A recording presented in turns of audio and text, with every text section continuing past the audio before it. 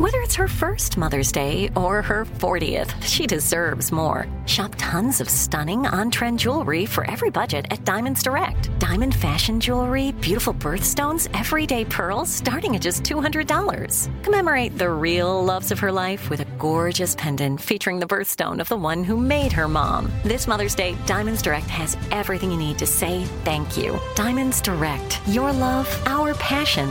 Online at diamondsdirect.com. Hey everyone, it's Katie Couric, and I want to tell you about one of my new favorite podcasts. It's called A Really Good Cry with the amazing Roddy Devlukia, a plant-based chef, entrepreneur, and now a podcast host who will guide you through a journey of self-discovery, one tear at a time. Listen to A Really Good Cry with Roddy Devlukia on the iHeartRadio app, Apple Podcasts, or wherever you get your podcasts.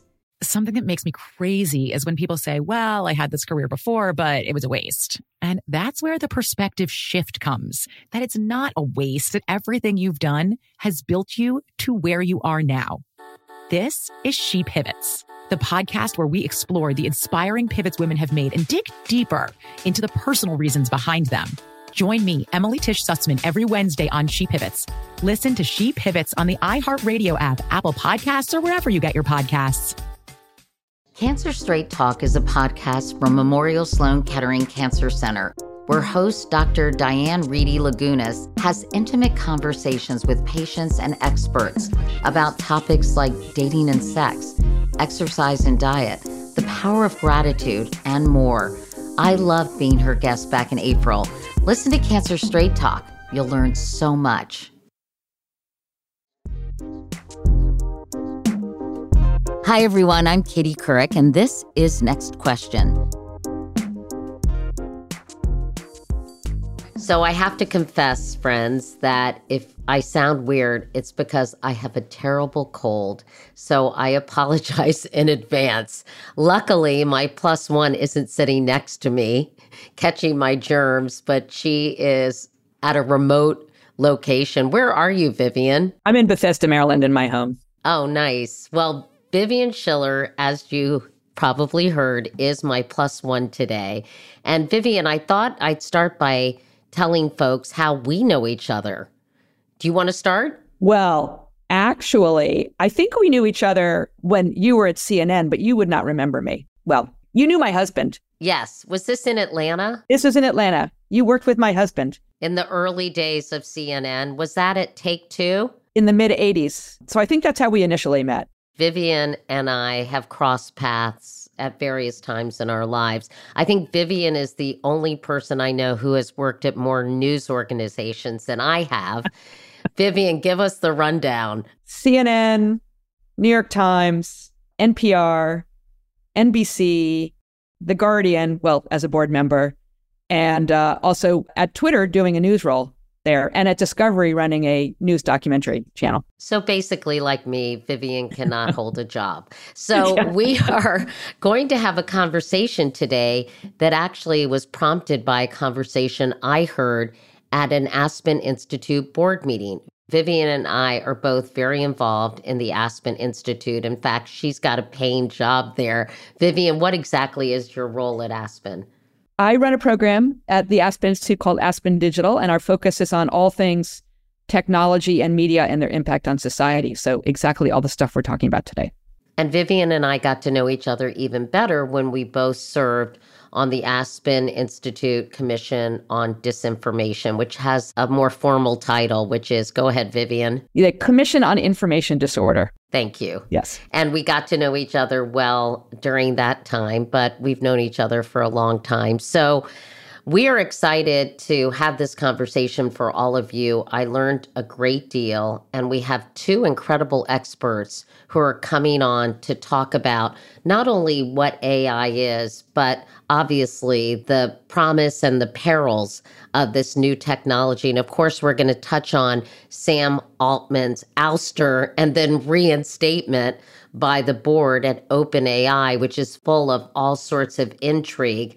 And this is hopefully a podcast that is AI for dummies, but I fear the only dummy in the conversation is yours truly. So without further ado, let's invite in our guests. Chris Wiggins and Vilas Dhar Welcome to the podcast. Thank you so much for being here. I should note that November 30th, today, is the 1-year anniversary of ChatGPT. So we actually have a news peg for this podcast. And before we dig in, I thought I'd ask you briefly about what you all do and why you're qualified to have this conversation. Chris, why don't we start with you? Sure. Fair question. So for the last 22 years, I've been on the faculty at Columbia. I teach applied mathematics. My research is in machine learning, mostly applied to biology.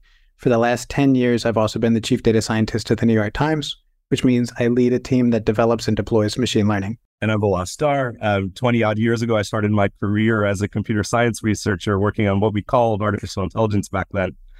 Since then, I've spent my career building private and public organizations that focus on using tech as a way to advance justice and equity. I now lead probably one of the largest philanthropic organizations focused on funding AI that makes the world a better place.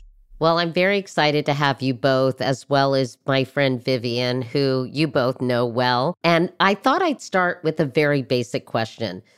What is AI? Who wants to take a shot at that? I could try a historical view. AI is one of my favorite drifting targets, meaning it's a term that means different things to different people in different decades and different communities.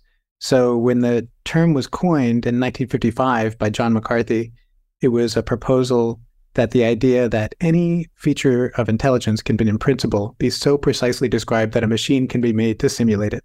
So the conception of what artificial intelligence meant in 1955 is so different than what it's come to mean now, even in 2021, let alone a year ago today when ChatGPT was launched. And now everybody, when they think of AI, they're thinking of a chatbot, which is really, chatbot is a small example of machine learning, which is a small example of artificial intelligence. So the term has come to mean different things in different times, which is why the term never feels like you're standing on solid ground when you're saying it, because different audiences can mean very different things when you say those two letters. I'll agree with that. I agree with everything Chris said. I mean, on one side, AI is a technology conversation. It's a new set of tools that let computers do what people have traditionally thought only we could do. But it's also something much bigger. It's a social phenomenon. It's a moment now where we get to test and examine some pretty basic assumptions about what it means to have an economy, a political society, about what it means to be human. And that's why we're seeing this amazing groundswell of interest in what AI is.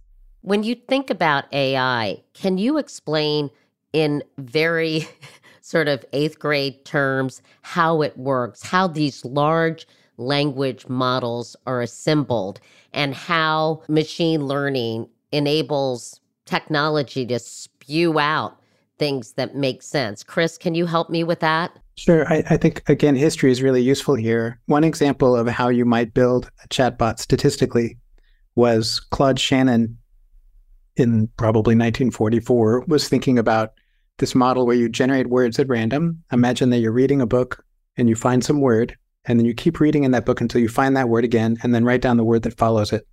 Then keep reading the book, wait until you find that word again, and write down the word that follows it. That's the basic nexus of a small language model. So you're predicting the next word based on the previous word. You can think about what's being done today as a very large version of that same small language model. It's a statistical prediction model. And an important part there is that it really matters what book you're training it on. And so you need a very large corpus of training data. In this case, one of the things that makes large language models possible is the vast amount of information that's available online. And so computer programs automatically ingest all of the text on the web. Could be from Reddit news groups or Wikipedia or... Hey, they used my book, The Best Advice I Ever Got, for ChatGPT, and nobody asked my permission, by the way. That's right. That's a whole other issue. That's exactly right. That's a whole other issue is how this relates to the rights of the authors. But the statistical problem is one of training from data. So the data are central. And it's counterintuitive, I think, to many people who think that computers are about writing down rules. And when you write down the rules about how we think, then you'll get something that acts like how we think. And in fact, for most of artificial intelligence as a field, for the last 70 years, that's how people thought we were going to achieve artificial intelligence, was by understanding how we think, and then you would just simulate it or just program it. And the truth is, it's been a realization in the last 2 decades that the way that we are able to achieve such exciting results is from taking really large data sets and learning from the data how to build a computer that emulates, really imitates, what we sound like when we are intelligent in words. Sometimes when I'm writing emails, these words like so much, I must use that all the time. Thank you so much. It shows up in my email if I want to just kind of press a button and not write anymore. Is that an example, a rudimentary example of AI? Yes, very much. So there's the math behind it, which is how are you going to predict the next word? But the other thing about it is the product and sort of the user interface. People like to talk about how in the late 50s at Stanford, there was John McCarthy, who was working on the mathematics of AI. And then there were people like Doug Engelbart, who were working on the product of AI. How are we going to make an interface that allows people to interact with a computer well? So what you just saw there was a good example of good math. And the math could be as simple as counting the number of times that the word what follows the word so. It's very simple math. But as well as the product idea, which is how do I make a suggestion to you in a way that's useful to you while you use that digital product and not creepy and not intrusive. So yeah, that's another thing that we're seeing with ChatGPT is a good coming together of technology and mathematics and statistical models, but also just a nice product that people are enjoying using. What you're describing, Chris, is a predictive model, but so many people, particularly since a year ago today when ChatGPT came out and sort of collectively blew the world's minds, it feels like we're talking to a machine that is actually thinking, that is actually sentient. Right. And it's in fact designed that way. And that has societal implications. Some of the societal implications that you were referring to earlier, Vilas, no? You're pointing out the critical kind of missing element in what Chris described as what AI is today. At the end of the day, every version of AI that we have today, it's a mathematical model that predicts what happens next based on what's happened before. It doesn't reason. It doesn't think. It doesn't have agency. It doesn't have preferences. All of the things that people now try to scare us with, and I imagine we'll talk a little bit about that crazy term, AGI. Today's AI is none of that. I often like to say, do you all remember that movie, Honey, I Shrunk the Kids? Yeah, Rick Moranis. Yeah, great movie, right? Today's AI, all it is this. Take everything that's ever been written, put it in a giant library, aim a ray gun at that library and enough power to power a small city for months and months, and say, how do we compress that entire library down and give us one little map? And all the map does is it says this. If before, when people said a word, they often followed it with another word. That's all we're going to do right now. Now, what that does is it's an amazing magic trick.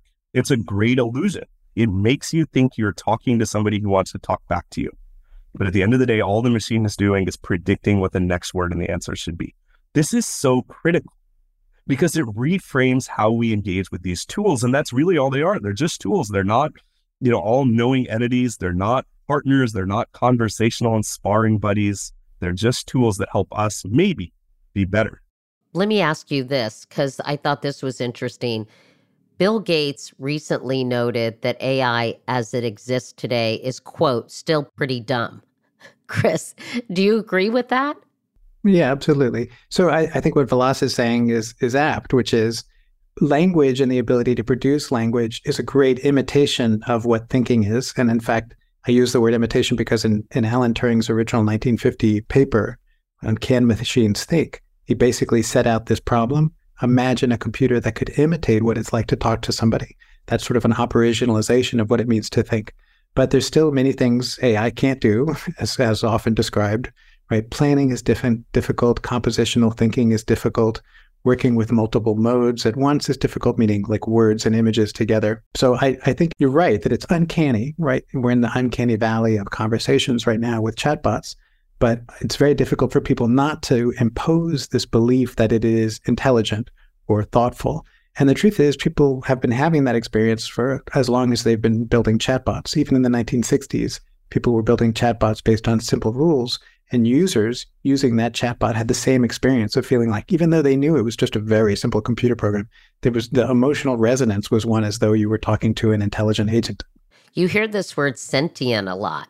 Yeah. Which, of course, is capable of sensing or feeling, conscious of or responsive to the sensations of seeing, hearing, feeling, tasting, or smelling. Sentient beings, which is really what it means to be a human. Does AI have the capacity to be sentient? I think what we've shown is that it does a great imitation of it, but I think it's important for us all to remember that it is, as Vilas said, just math, right? It is a mathematical model that spits out words and it's optimized for generating words that sound like what a human being would say in this, given the same prompt. But we should remember that it is a machine and it's executing a mathematical act that we trained it on. But yet there's a lot of experts out there and researchers and some pretty serious people who are trying to warn us that these machines may become sentient. Now, is that just a matter of seeing too many sci-fi movies, or is that something that is possible? Obviously not today, but on the horizon. I think there's a couple of reasons why people are warning us of that possibility. I mean, again, part of it is wordplay, and I think that's what Alan Turing was getting at in 1950 when he said, can machines think is an ill-posed problem, so let's try to operationalize it. But I think the warnings are often distractions from real problems that automated inequality and other downsides of using algorithms today are causing in the here and now. It's sometimes very difficult to think about our existing challenges in socio-technical systems, and somehow more pleasant to think about this Terminator doomsday future, which is not here yet. I think also there's a... Yet. That's scary. That's right. I think there's also a concern that people are putting forward this idea of a doomsday because there's only a small number of companies at present which are able to afford amassing lots of data and producing really good products. And often these companies are saying, we are the ones who can tell you how to regulate this. So there's concern that some of the doomsday scenario might be coupled to regulatory capture or getting ahead of potential regulation, both domestically and internationally. Let's zoom out a little bit. I agree with what Chris said, but Vivian, you spoke to experts and serious people who are trying to scare us all. And I just want to put us in context. There are, 8 billion people on the planet. There are maybe a few 100,000 that really understand how AI works. And there's maybe on the order of a few thousand people who have decided that what they care about more than anything else is the existential risk to humanity.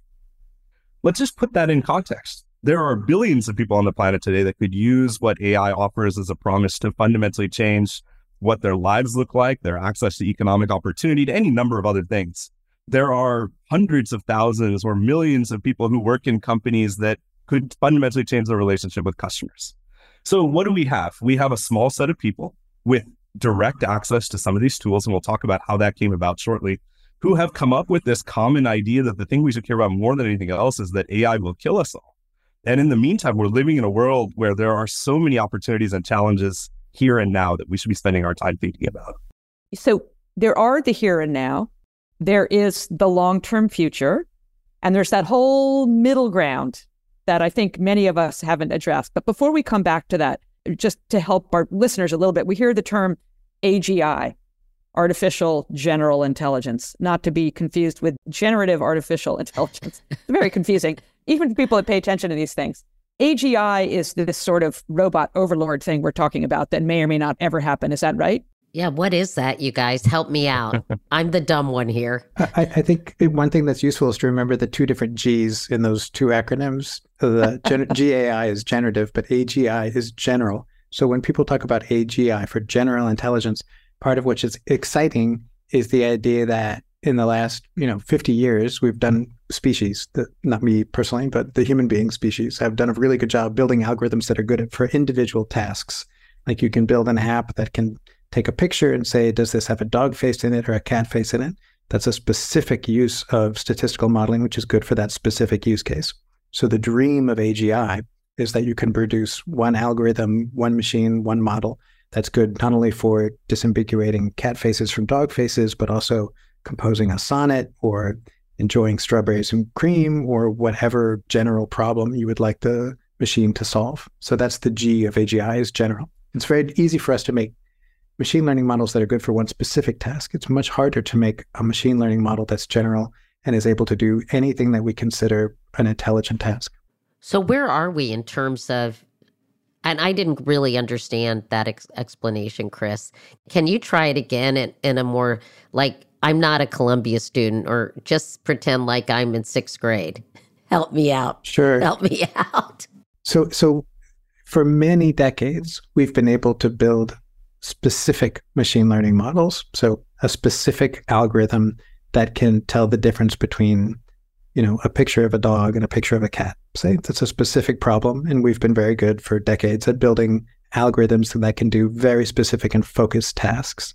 One of the things that we've seen with chatbots that are trained on a wide variety of documents is that you can have a plausible conversation with a chatbot about a wide variety of topics. So if you've trained a chatbot only on chemistry textbooks, you will have a great conversation about chemistry and not about any other subject.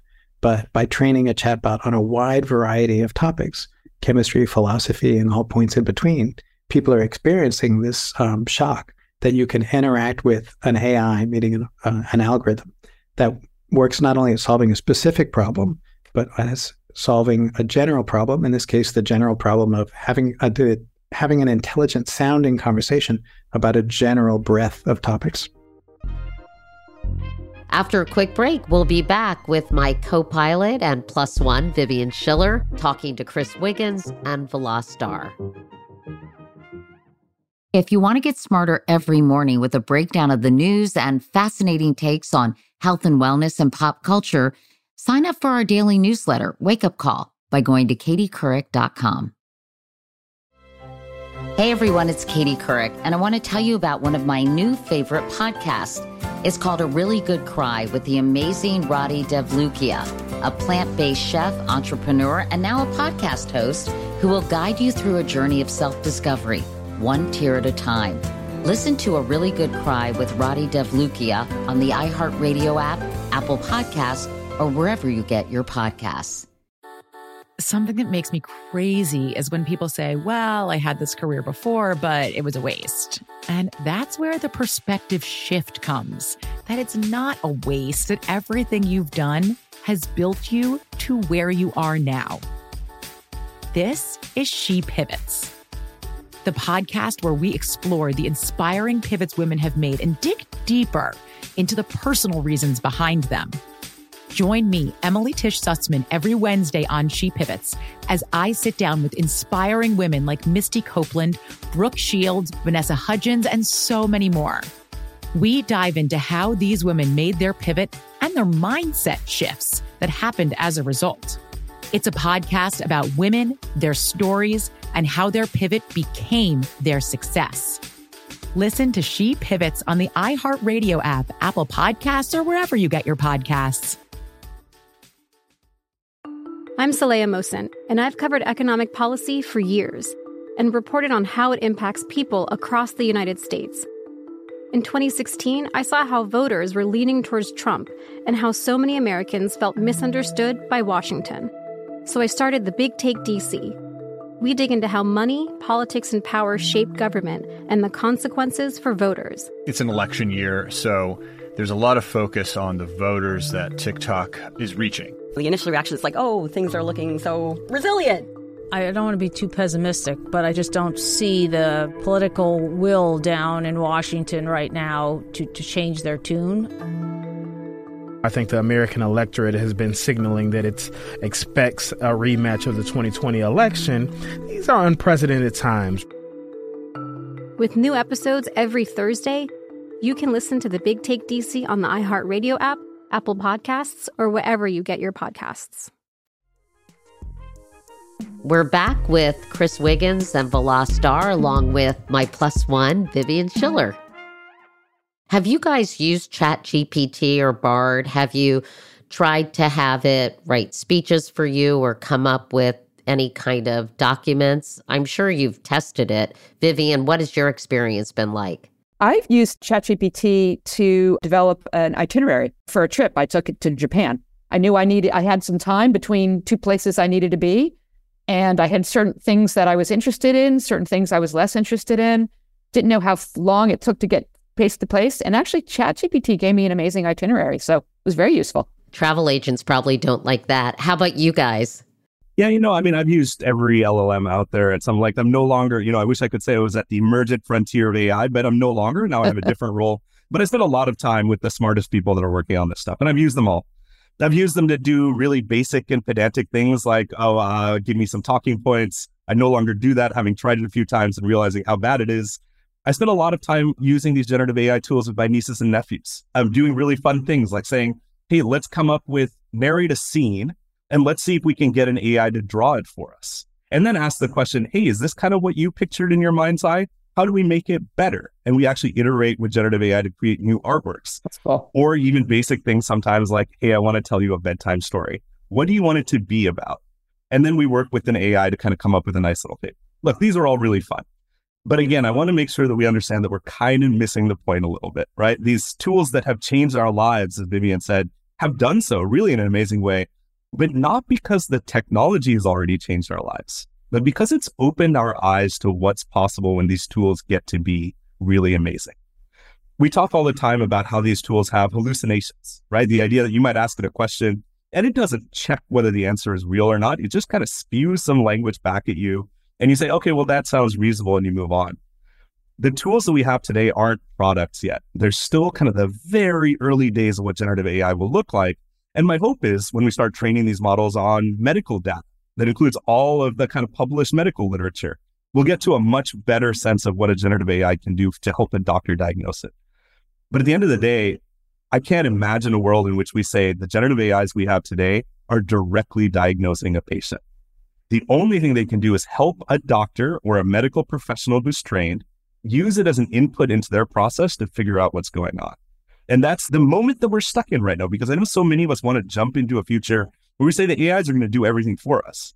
But we're really in a moment where we're saying the only way this works is that the AIs support human decision makers. They can use what the technology gives them, but their own experience, their lived wisdom, their, working with patients for however many years to actually make a decision. I tried to get ChatGPT to write a poem for my husband's birthday, and it was honestly, not very good. I gave it information about my husband, but it was quite pedantic and not very clever. It was sort of, honestly, Hallmark cardy quality. And I think it's because it didn't have the breadth of knowledge about him that I do, so it couldn't really compete with that. But it was fun to try it. And another example, when I interviewed Carl Rove at the Aspen Ideas Festival, I was trying to come up with a fun title for the conversation. I asked ChatGPT, and it came up with a great title, which was The Elephant in the Room, because it was on the future of the Republican Party. And I was like, that is genius. Clever. So, I think you're right, what you were saying, Vilas, about it being helpful, but not determinative. And one example is, I'm very into cancer screening, and some of the things that they're going to be able to do that is beyond the ability of a human to see things is to take these massive data sets and look at scans and figure out, actually predict if someone may or may not get breast cancer in the next 5 years. I mean, that really blows my mind. But that obviously has to be done in conjunction with an experienced medical professional, right? So is that what you mean, Vilas, by kind of being an aid? It is. And let me add a little bit of nuance, though, Katie. I mean, you've been such a courageous kind of leader on this topic. When we started looking at breast cancer, in particular with AI, through our lens as a civil society institution, we learned about this fundamental problem that's just going to kind of blow your hair back. We have all these algorithms today that have been trained to do exactly what you described, to take a mammogram or a scan and say, hey, can we do early prediction of cancer risk? But all of these tools, we learned very quickly, have been trained on global North populations. They've been trained on American data and European data. And so when an organization like Instituto Protea, which is a partner of ours, took these to Brazil and tried to use them on low-cost machines that were already in patient settings, they found the algorithms didn't work at all. So even in that aspirational moment that you've created, this idea that we might have this massive breakthrough, we come back to a very human kind of fundamental problem. That until we train this data on ways that are representative about all of the people in the world, not just those who have privileged access to Western medicine, right, we're never going to realize the promise you talked about. How biased is AI? How biased are these large language models? Because I remember doing a documentary on our tech addiction, and this was just starting to be talked about. And I think this was like in 2018. Chris, do you see this as a major problem, that it doesn't really represent people like so much in society? I mean, the problem is always how something is used or interpreted. I would say in the context of medical usage of AI, there's additional challenges around responsibility or attribution and decision-making. So I think for all of these tools, They're going through this very inefficient part of our hype cycle. So in a hype cycle, there's a moment where you discover a technology and you have this moment of irrational exuberance and you think it's going to be great. And then you have some trough of despair as you realize it's actually not that good about generating a poem about your husband in your case. And then we get to some efficient place where we all have an understanding of what these technologies can do and cannot do. So I do think we all need to limit our trust in all these technologies. And that's true for technology in general. But I think Vilas is making a great point, which is for machine learning in general, which again is the strategy that actually works for artificial intelligence, where you train an algorithm on lots of data. It is extremely biased in the sense that it's well suited to the data set you have. And there are many complex problems in the world where when you train it on one data set, it will not generalize to some other very different data set. And the different data set could be you've trained a language model on chemistry and then you try to test it on poetry. Or it could be that you've trained it on genetic information from one demographic group and then you realize it says nothing about, say, predicting phenotype from genotype for a different demographic group. That is a real problem. It often undergoes the name of bias, but in the case of machine learning, it's built into the system. If you train it on one data set, you're going to have a bad time if you try to use it on a very different data set. Let me follow up with that to both Vilas and Chris, which is how much of that has to do with the people who are selecting the data sets, who are creating the technology, who are deploying technology, most of whom are in Silicon Valley? Are they maybe in a few centralized companies? How much of that is an issue and how do we get out of that jam? Yeah, Vivian, I'm going to take that. I'm going to go one step bigger. I'm going to give you an example. Go for it. We talk a lot about, you've probably heard about hiring algorithms, about how companies are using AI to screen resumes about who they want to hire. And there's a story that's been well told there about the fact that these algorithms are often biased. They often pick men over women, particular types of technical competency. That's one story, and we get it. But there's a bigger story here that we have a really hard time engaging with. Those algorithms were trained on 20 years of data about how human recruiters picked candidates. And yet we never talk about the fact that for 20 years, we've lived in a world where our own recruiters are showing these biases day in and day out. The question we should be asking is not why is the algorithm biased? It's why as a society have we been so okay for 20 years with this set of outcomes? And now that we have a tool that shows us just how biased we've been, we're not having a public conversation about restructuring our entire hiring mechanism across the private sector.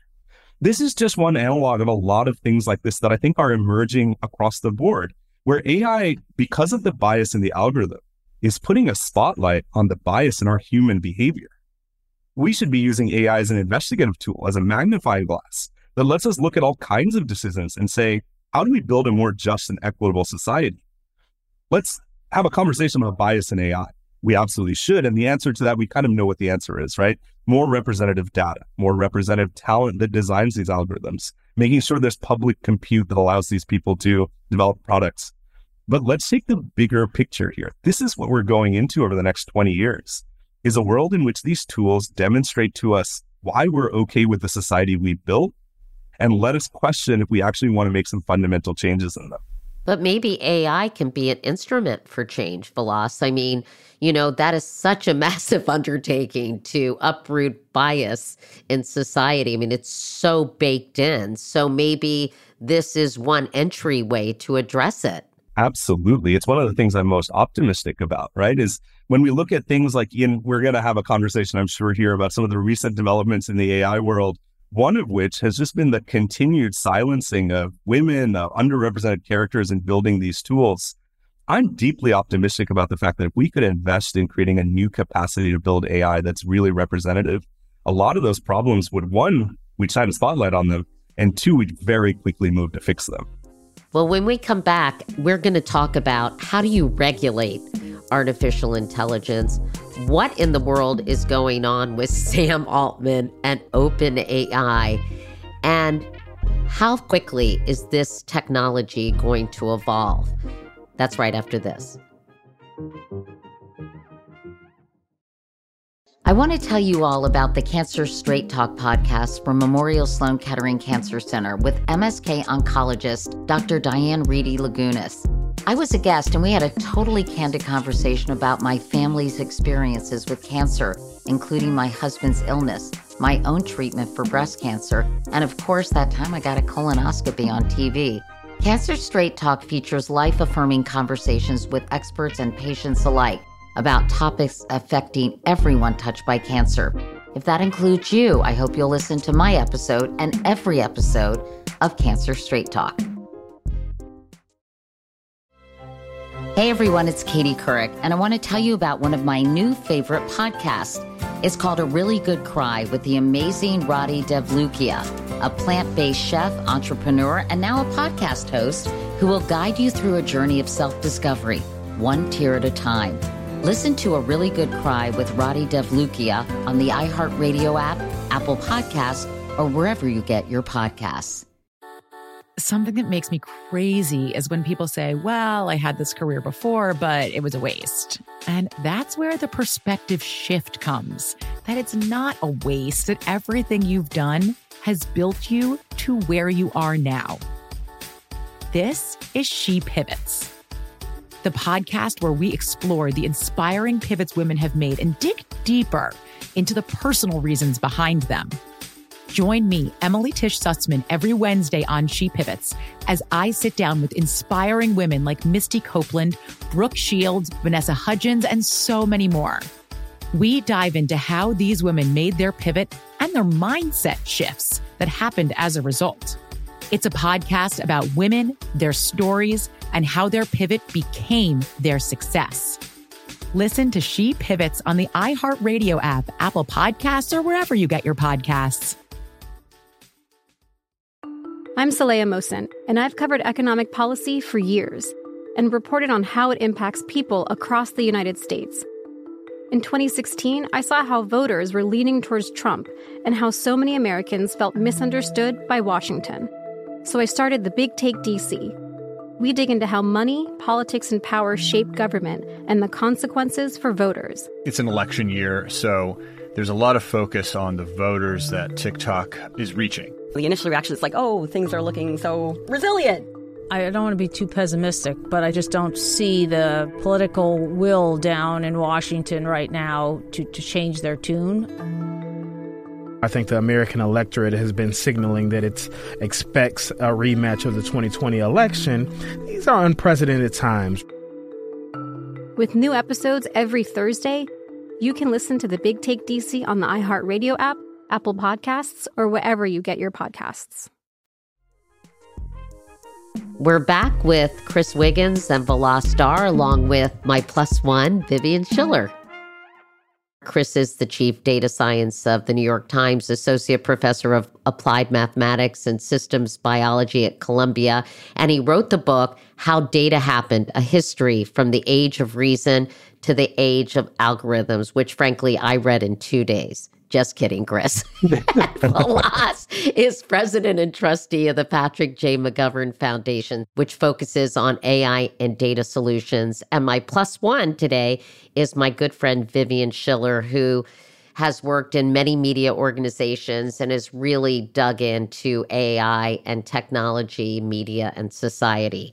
So you gave me the perfect segue, Vilas, in our last conversation before the break, and that was what is happening right now in various technology companies. So Chris and Vilas, who wants to kind of explain this Sam Altman drama, which is being watched with bated breath by everyone in technology and I think in media right now? Chris, you want to give it a shot? I can try with the warning that, we're all outside the company. And so all of it is speculative. There's a set of about 4 people who really know what happened. There are other people who were on the board that were voting to oust the CEO.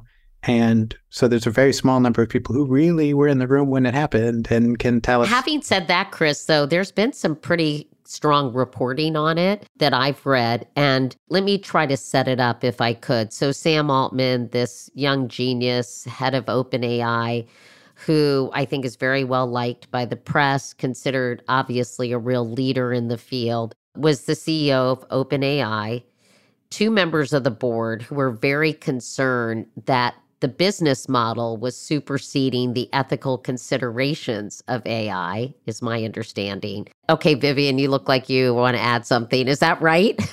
Yeah, well, all they have said publicly, and I think I've seen a lot of it, there has been some fantastic reporting, is that Sam Altman was not communicating in a way that made the board, I forget the wording exactly, but communicating to the board in a way that made them feel comfortable. They didn't specifically say they were worried the AI was getting out ahead of his skis. I think there's one other interesting twist in all of this, which is, not to get too technical, but the structure of OpenAI is fascinating. Well, it's really important, I think, to mention that. Yeah, it's a not-for-profit organization, a 501c3, which, as someone that has been part of and led 501c3, has very specific governance. They have a governance to a mission, a stated mission that is part of how the organization is set up. Let me just interject that their work should benefit, quote unquote, humanity as a whole. Exactly. So a not-for-profit organization is not there to return shareholder value. It is there for the greater good. In this case, the exact words that you just quoted. That not-for-profit owned, among other things, this for-profit entity that was set up because the resources that are needed in order to continue to evolve OpenAI requires tremendous billions of dollars of resources. So they set this up, and that entity was able to then bring in a lot of outside money, billions of dollars, to continue to evolve and see the developments that we've seen come out of OpenAI since then, ChatGPT and many, many, many other tools. That's not that unusual a setup. There are other organizations that are set up like that and work just fine. But in this case, there was really a lack of alignment, and that not-for-profit organization management, that I think it was a 4-person board, decided they were either not in the loop or not comfortable with where the for-profit entity was. And so they, apparently without any consultation with anyone, fired the CEO. Booted him. They booted him. And they didn't really understand they clearly didn't foresee what the rebound would be. Then there's a huge uprising among the employees. I think 80% said they were going to quit if he was gone, and they were going to follow him to Microsoft. And then suddenly he's back in business at OpenAI. Can you guys help us make sense of it? Chris, you want to start? Yeah, again, with the warning that a lot of this is speculation, because only, the 4 members who voted to out him and the 6 board members total really know what happened in the room where it happens. But the popular understanding right now is that it was a concern over moving too fast versus having safeguards. But it may come out with future reporting that it was about product moves or about the decision to open up so much of the access to the technology that they had to slow down new signups. I mean, I've seen many people speculate on what the causes were. Also, the possibility that some sort of particularly quantum leap in the technology caused the board to have anxiety. But at this point, we don't know. I think future reporting, good investigative shoe leather work, right, is needed right now to figure out what actually went down. Vilas, I know that Chris just mentioned sort of a new technology, and I've been reading about this Project Q**. I don't even know how you say it. Vivian, how do you say that? Q**. Q* has been described as a major breakthrough in the company's pursuit of artificial general intelligence. So can you help me understand, Vilas, what the hell that means and what that technology was? Do you know? Sure. Super happy to. I've read, all of the public reporting and some of the papers behind it. But can I give you my spicy take first before I tell you about Q**? Oh, we love spicy takes here on Next Question. The 2-line here, this is the telenovela of 2023. None of this matters, right? But we love our tabloid headlines, and we have spent so much time, I got to say, hundreds of millions of hours of human time thinking about Sam Altman and OpenAI. Let's put this in context, and it's so important that we get this, right? OpenAI is a company that was based on a public paper that taught you how to do LLMs, large language models, these ChatGPT type things, right? They raised billions of dollars, which they spent pretty much exclusively on what we call compute, right? Access to a bunch of computers. And they built the first product that people could see. Nothing revolutionary happened at OpenAI, except for the fact that they took this incredible paper that was done by some amazing scientists and then just threw money at the problem. And once they did, what did everybody else do? Well, then Microsoft threw a lot of money at the problem, and Facebook threw a lot of money at it, Google threw a lot of money at it, and they all came up with technologies that are pretty similar. Some are slightly better than others. Okay. It's important for us to say this because we spend a lot of time deifying OpenAI as if it's the most amazing thing that's ever happened. And it turns out that when you have a pretty complex problem and a pretty complex way to solve it, and you spend a couple of $1 billion, you can come out with an answer pretty easily.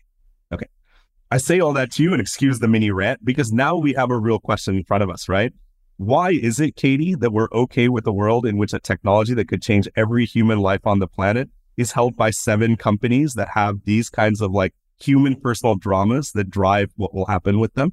And that's all about regulation. But Vilas, before you do that, you have to. Q-Star. What is Q-Star before we talk about regulation? Because I've read about it, and it's sort of shrouded in mystery and intrigue.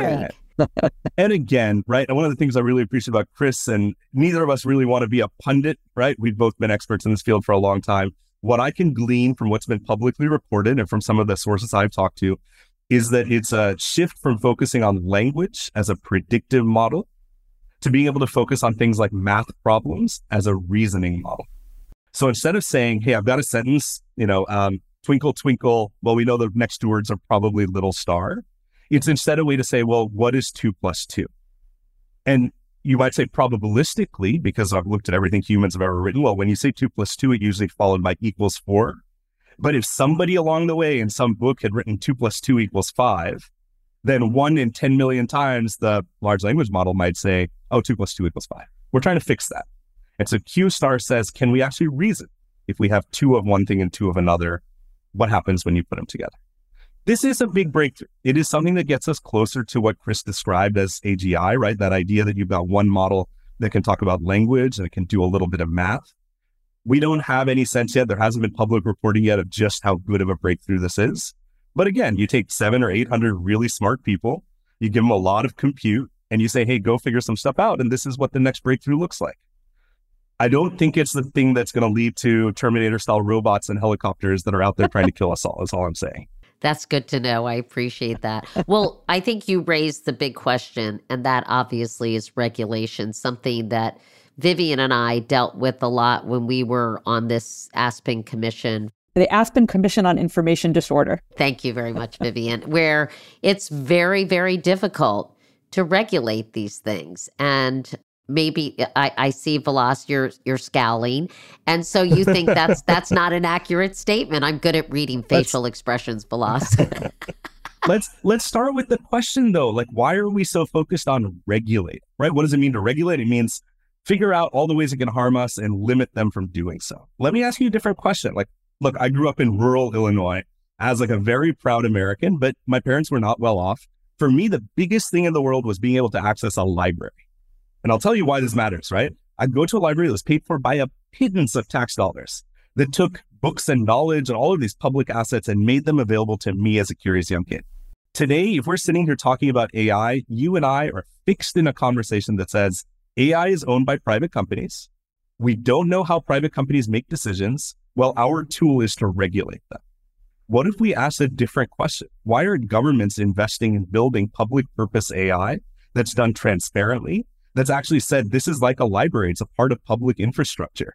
And when we make decisions about how AI will be used, that's a public and democratic conversation, not for a board of 4 people. We've seen what happens when you let them make decisions about AI companies. Well, right? I'll bite. Chris, why isn't government getting more involved? Well, there's a couple of reasons. I mean, one is at the scale of the U.S. federal government, which I think is what you mean by government, the response by the U.S. federal government is often reactive and sectoral. So what I mean by that is reactive, meaning that often the U.S. federal government doesn't move in the large scale until something clearly bad has happened, and something that's so bad that everyone accepts that it was bad.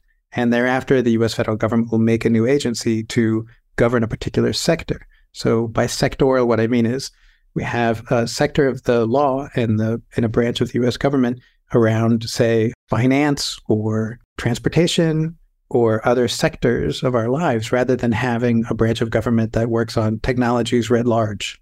A counterexample to what I just said is FTC. So Federal Trade Commission works on antitrust, but under the current leadership of FTC, they have sort of reasserted that part of the purpose of FTC is to think about consumer protection as well. So there's an option there for FTC to be responsive. That said, there are other ways that the U.S. government operates other than laws. For example, executive orders, which can be an opportunity for the president to say, this is really important, and I'm demanding that other people who are in the White House respond or commission reports on something, and by the spending power of the U.S. government. So when the U.S. government says, we will no longer give money to any company that doesn't meet this bar in terms of safety or transparency or other things that we may want from technologies in general, that has a huge market effect because without passing any laws, the White House in this case can actually drive companies to behave differently for market reasons.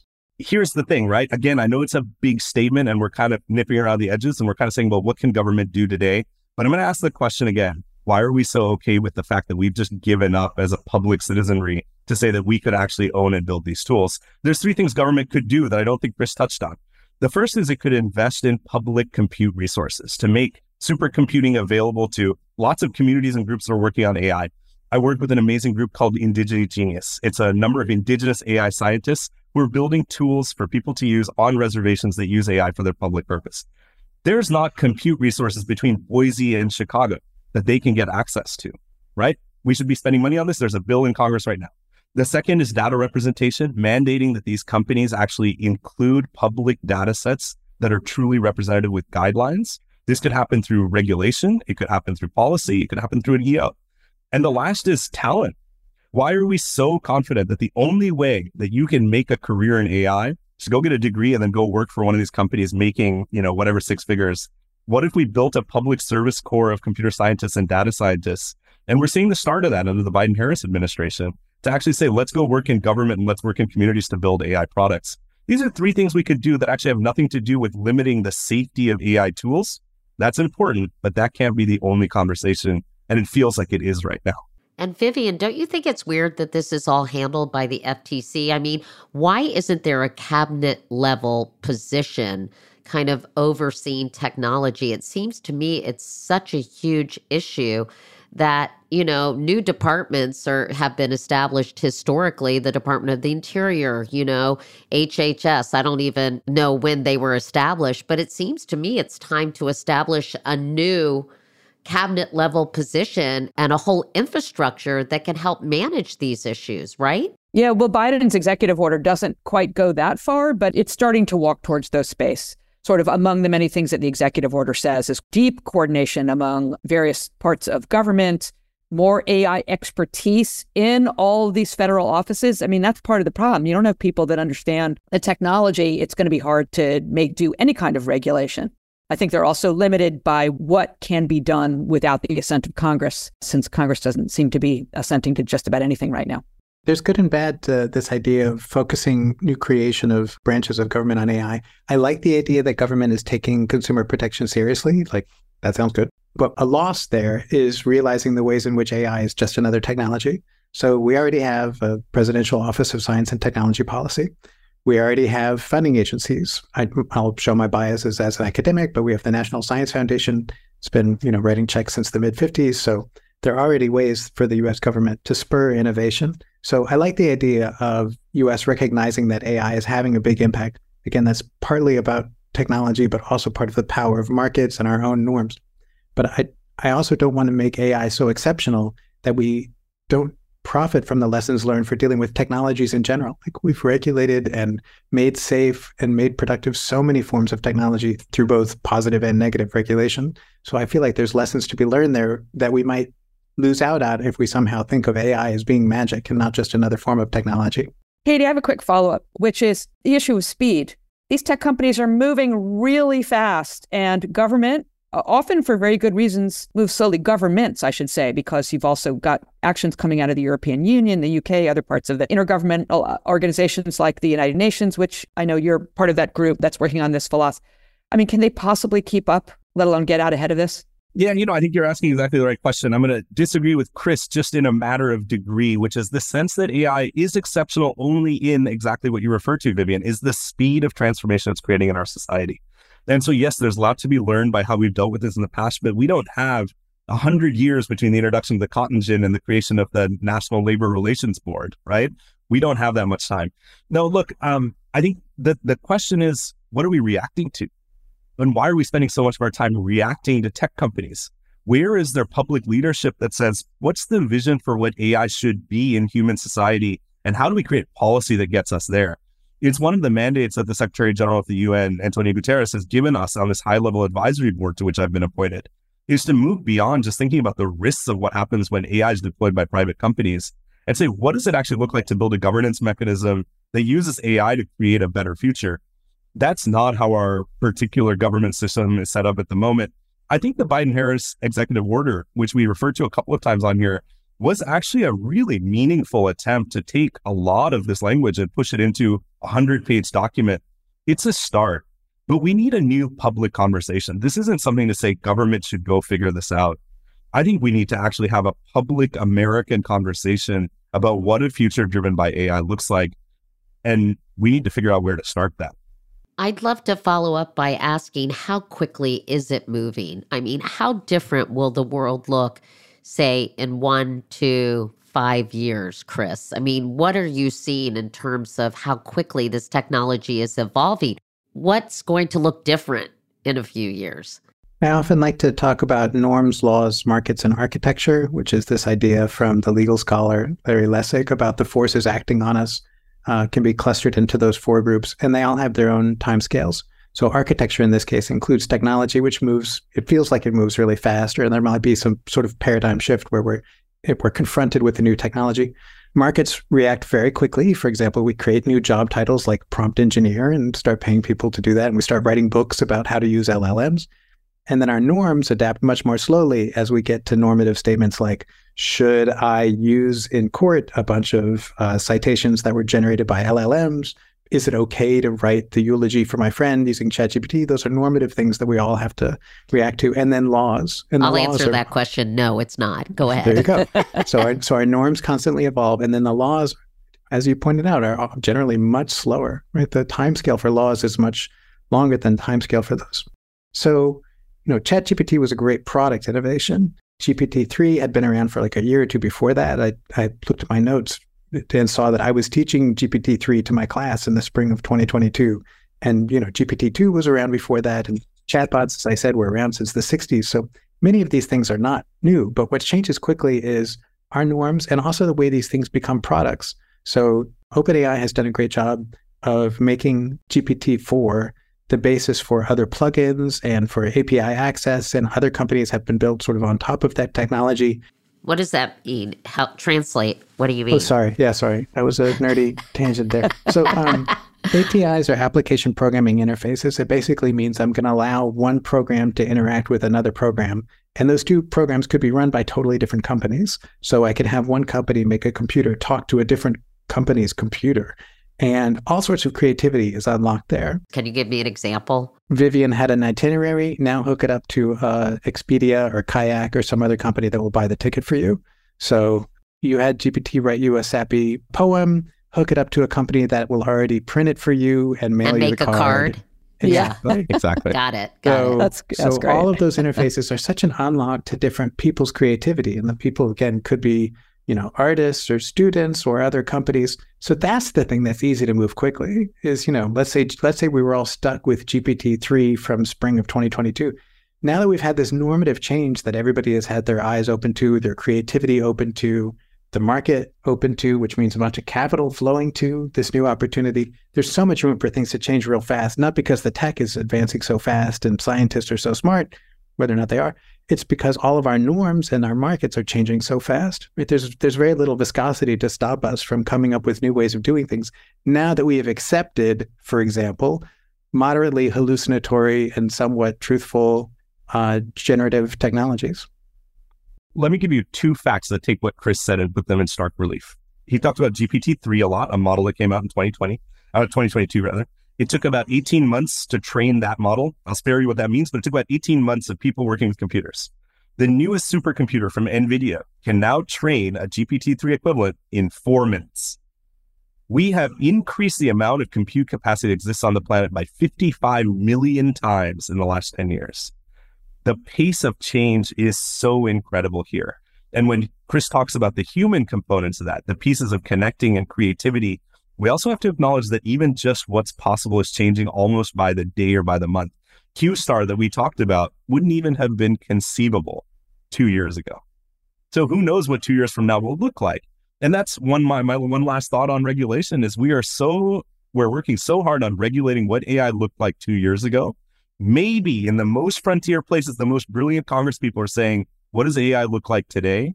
We have no idea how to build policy that regulates what AI will look like in 5 years until we take control of building AI ourselves.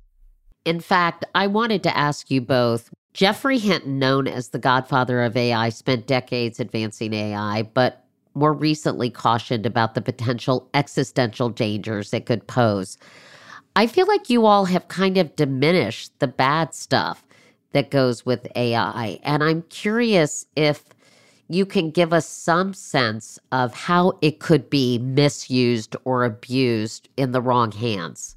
To be clear, there's lots of bad stuff. It's just not that particular bad stuff.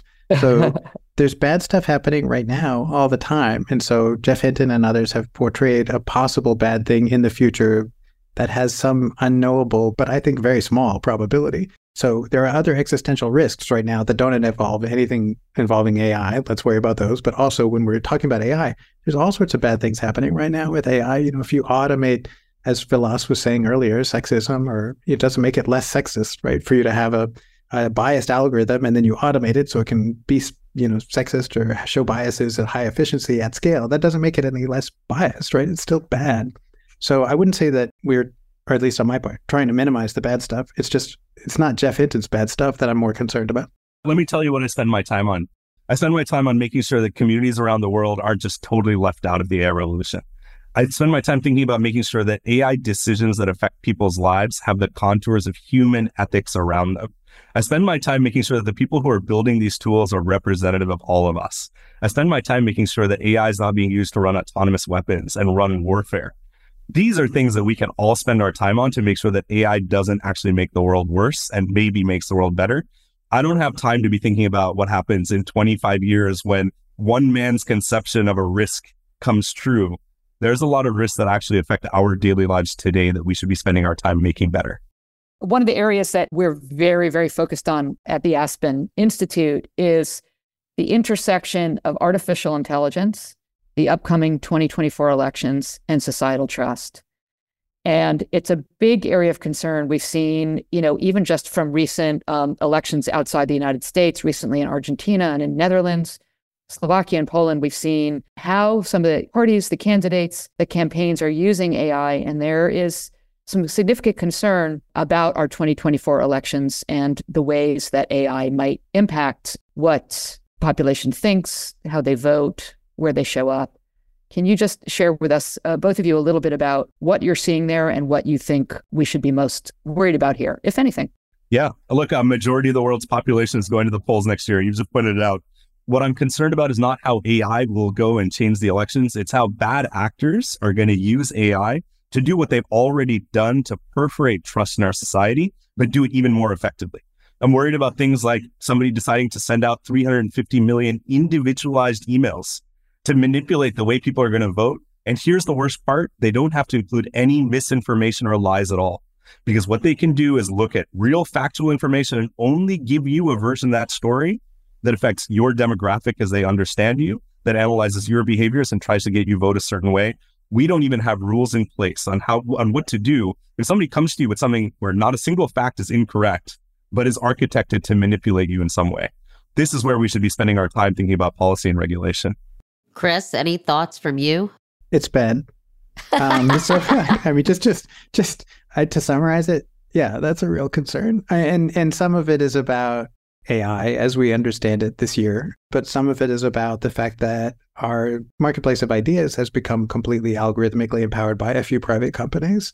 And so all of our conceptions about how, having lots of people have a free exchange of ideas, so we're predicated on a very different sort of game theory of the way people are trading ideas, in addition to the fact that the digital assets are so easily manipulated that there's room for creating things that look trustworthy. Like Nancy Pelosi intoxicated. That's a good example. Or Tom Hanks talking and saying something, didn't he, about a dentist or something, some dental service? Or simply taking video game footage from a video game and representing it as being from a war zone, which also has happened time and time again in different military conflicts and continues to happen. Yeah. So it doesn't even have to be deep fakes, right? It can be absolutely cheap fakes that, accelerated by an information platform, which is juiced to optimize engagement. Now I'm going to go down a slightly nerdy rant, I can tell. Anyways, it's bad. So there's a lot of concern there. And there's a very difficult time for academic researchers to investigate it because the digital commons is now owned by a few private companies who are not particularly motivated to share information in a research-friendly way. So it's difficult for us to do anything that even looks like experiments, which is the way science has been done for the last century, to do randomized controlled trials around different treatments. There's sort of no framework for doing that technologically nor ethically. The people who are most concerned about it are not particularly technologically able to get hold of lots of data and do statistical analyses of them. So it's a concern. I mean, it's a concern politically. It's a concern for researchers who want to understand it. I'm concerned. I'll add one other thing, just as an addendum to this. There's much we can't accomplish between now and the elections next year. But one thing we can do, and this is work that we're taking on, a little promotion for the Aspen Institute here, is bringing groups together who are not talking to each other.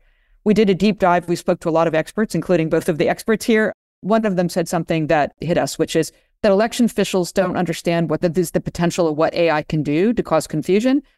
And the AI companies don't understand how democracy works. So we can bring these groups together to cross-educate, cross-train, to understand each other's risks. That's at least something. And Chris, one of our recommendations from our commission, on which Vivian was a part and I was a co-chair, was to open the doors for scientists and researchers to actually study these tech companies. But clearly, Vivian, that hasn't happened, has it? Well, we may need a whole other podcast for that, given the political pressures that are happening on those that are looking into mis and disinformation and the chilling effect that has. But it's troubling. Well, on that note, happy holidays, everybody. Chris and Vilas and Vivian, thank you all so much for this conversation. I hope it's helpful to people who are trying to wrap their arms around this new technology and the ramifications it is going to have on all of us. To all three of you, thank you so much. Thanks for having us. Thank you. Thanks, everybody.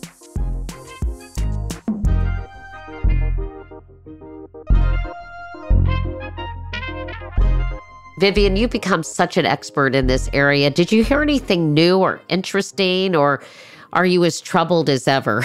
That's a good question. It's not that I heard anything new because I spent a lot of time on this space, but what to me was so revealing about this conversation is not sort of all the things that we're worried about, the robot overlords taking over or the deep fake that's going to, make everybody in the world believe it.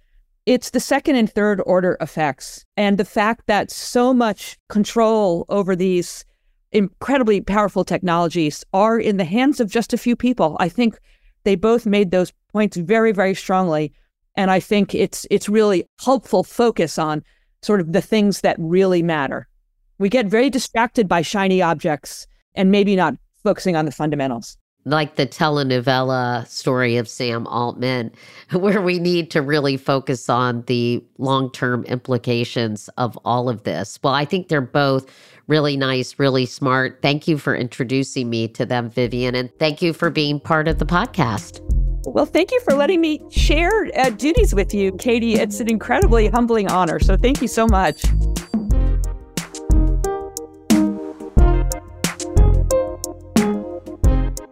Thanks for listening, everyone. If you have a question for me, a subject you want us to cover, or you want to share your thoughts about how you navigate this crazy world, reach out. You can leave a short message at 609-512-5505, or you can send me a DM on Instagram. I would love to hear from you. Next Question is a production of iHeartMedia and Katie Couric Media. The executive producers are me, Katie Couric, and Courtney Litz. Our supervising producer is Ryan Martz, and our producers are Adriana Fazio and Meredith Barnes. Julian Weller composed our theme music. For more information about today's episode or to sign up for my newsletter, Wake Up Call, go to the description in the podcast app or visit us at katiecouric.com. You can also find me on Instagram and all my social media channels. For more podcasts from iHeartRadio, visit the iHeartRadio app, Apple Podcasts, or wherever you listen to your favorite shows.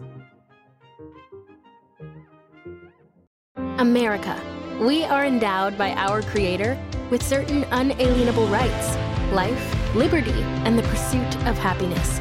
At Grand Canyon University, we believe in equal opportunity, and the American dream starts with purpose. To serve others in ways that promote human flourishing and create a ripple effect of transformation for generations to come. Find your purpose at Grand Canyon University. Private, Christian, affordable. Visit gcu.edu. Hey everyone, it's Katie Couric, and I want to tell you about one of my new favorite podcasts. It's called A Really Good Cry with the amazing Roddy Devlukia, a plant-based chef, entrepreneur, and now a podcast host who will guide you through a journey of self-discovery, one tear at a time. Listen to A Really Good Cry with Roddy Devlukia on the iHeartRadio app, Apple Podcasts, or wherever you get your podcasts. Something that makes me crazy is when people say, well, I had this career before, but it was a waste. And that's where the perspective shift comes, that it's not a waste, that everything you've done has built you to where you are now. This is She Pivots, the podcast where we explore the inspiring pivots women have made and dig deeper into the personal reasons behind them. Join me, Emily Tish Sussman, every Wednesday on She Pivots. Listen to She Pivots on the iHeartRadio app, Apple Podcasts, or wherever you get your podcasts.